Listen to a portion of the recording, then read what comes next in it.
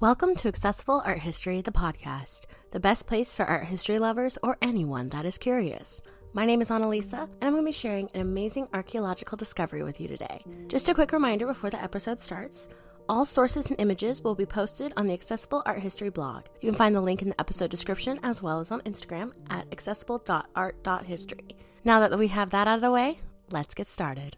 This week, I'm going to discuss a site that has greatly expanded our knowledge of the Inca civilization. Machu Picchu is located in southern Peru, high in the Andes Mountains. It sits 7,970 feet or 2,430 meters above sea level on a mountain ridge. Sadly, it was only occupied for about a century, from roughly 1420 to 1535, because of the Spanish conquest of South America. For nearly 400 years, it sat empty and overgrown, nature claiming the stones and terraces. But in the early 20th century, American explorer Hiram Bingham III became the first Westerner to set foot on the once magnificent city. His work and the works of successive generations of archaeologists have taught us so much about the Inca culture. So to learn more, keep on listening. And thanks to friend of the podcast, Kayla, for sponsoring this episode. To kick things off, let's talk about the site itself. As I just mentioned, Machu Picchu is an Incan site located in the Andes Mountains. The most recent analysis, as of 2021, led archaeologists and historians to believe that it was built as a palace complex for the Emperor Pachacuti, who ruled from 1438 to 1472. He was a great conqueror and expanded the empire a ton during his reign. In fact, he was the ruler that also built the Incan capital of Cusco, which serves as a historical capital of Peru today. The actual political capital is Lima. Machu Picchu is divided roughly into two halves, an upper and lower section. The upper section was reserved for urban activities, while the lower section functioned as an agricultural hub. Because the site was built in the mountains, the city uses a set of wide terraces. Stairs were built to facilitate access to the different levels, though there was a lot of class division within the city. Machu Picchu was built using a technique called ashlar. This is where stones were polished into regular shapes and then fitted together without the use of joints or mortar. The Incas were masters of this technique, and we can see it used throughout the empire. Machu Picchu was connected to the rest of the Inca Empire through a series of elaborate roads. In fact, there is even archaeological evidence for this, as non-local artifacts like obsidian crafts have been found during digs in the city. Fascinatingly, people can still walk these roads in pilgrimage to the site. So who were the people that built Machu Picchu?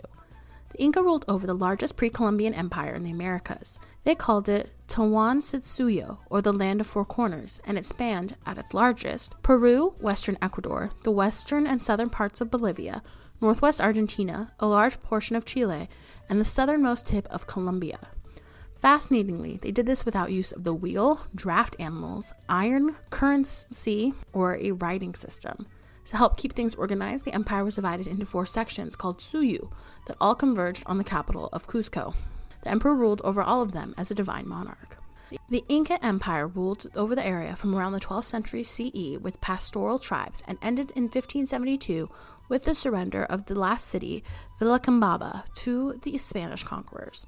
Although they didn't have a written language, archaeologists and historians have been able to piece together information from recorded oral records, sites like Machu Picchu, and artifacts. Today, Peru still maintains a deep connection with its Incan past. For example, Quechuan, the language of the Incas, is still widely spoken. In fact, about a quarter of Peruvians still speak the language fluently. Alright, now that we've established some background information, let's take a quick break.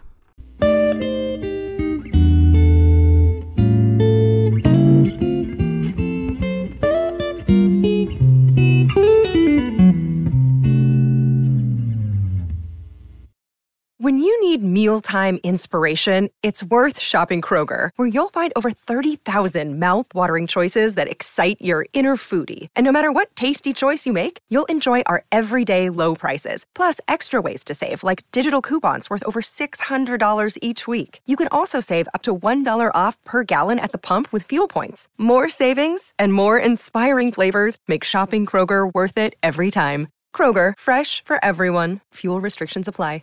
Hi there, my name is Annalisa, and I'm the founder of Accessible Art History. My goal is to bring art history content to anyone that is curious. All my platforms can be accessed for free, but there are ways that you can support the cause.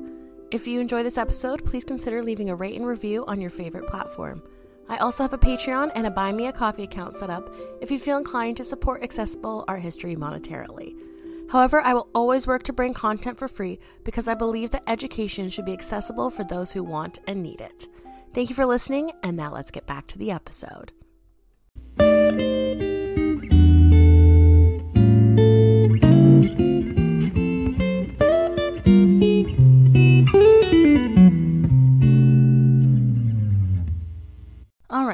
back, let's dive into the first Western expedition to Machu Picchu. Hiram Bingham III was not a trained archaeologist, but he was an academic. He received his degrees in history and politics from both Yale and UC Berkeley, and he taught some of the first courses in Latin American history in the United States. While he was working as a lecturer in the subject, he encountered passages about a place called Machu Picchu. In 1908, he attended the first Pan-American Scientific Conference held in Santiago, Chile. Bingham traveled through Peru on his way home, and he wrote his first book on the experience. It was called Across South America, an account of the journey from Buenos Aires to Lima by way of Potosi, with notes on Brazil, Argentina, Bolivia, Chile, and Peru. This trip inspired Bingham, and he organized an expedition to find the, quote, lost city of the Incas. Please note that the city wasn't really lost, it was just abandoned. People in the area did know about it, but it was lost to Western perspective. On July 24, 1911, a local farmer named Melchor Artiga led Bingham and his crew to Machu Picchu. It was clear that they had a lot of work to do to excavate and learn from the site.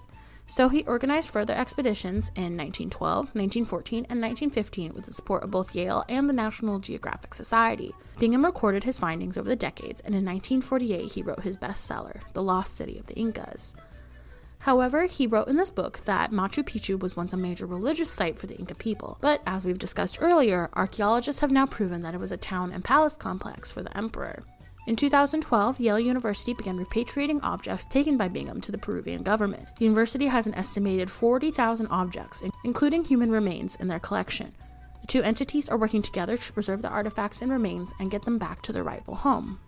And one fun final fact, Hiram Bingham was actually one of the inspirations for our favorite legendary archaeologist, Indiana Jones.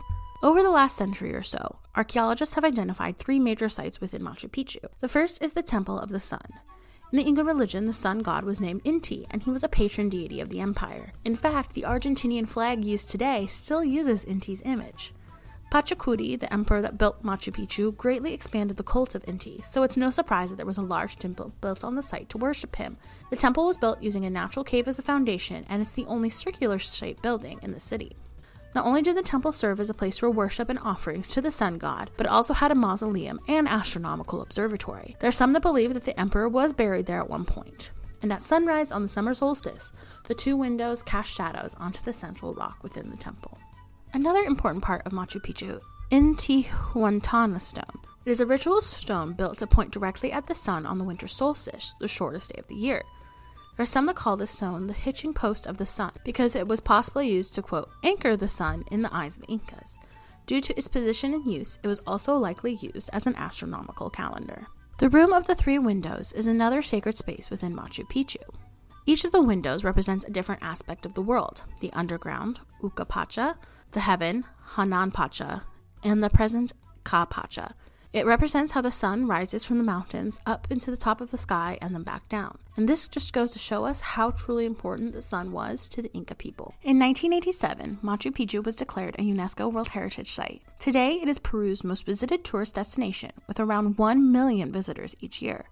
It has truly opened our eyes to the wonders of the Inca civilization. And make sure to tune in next week when I discuss the Altamira Cave.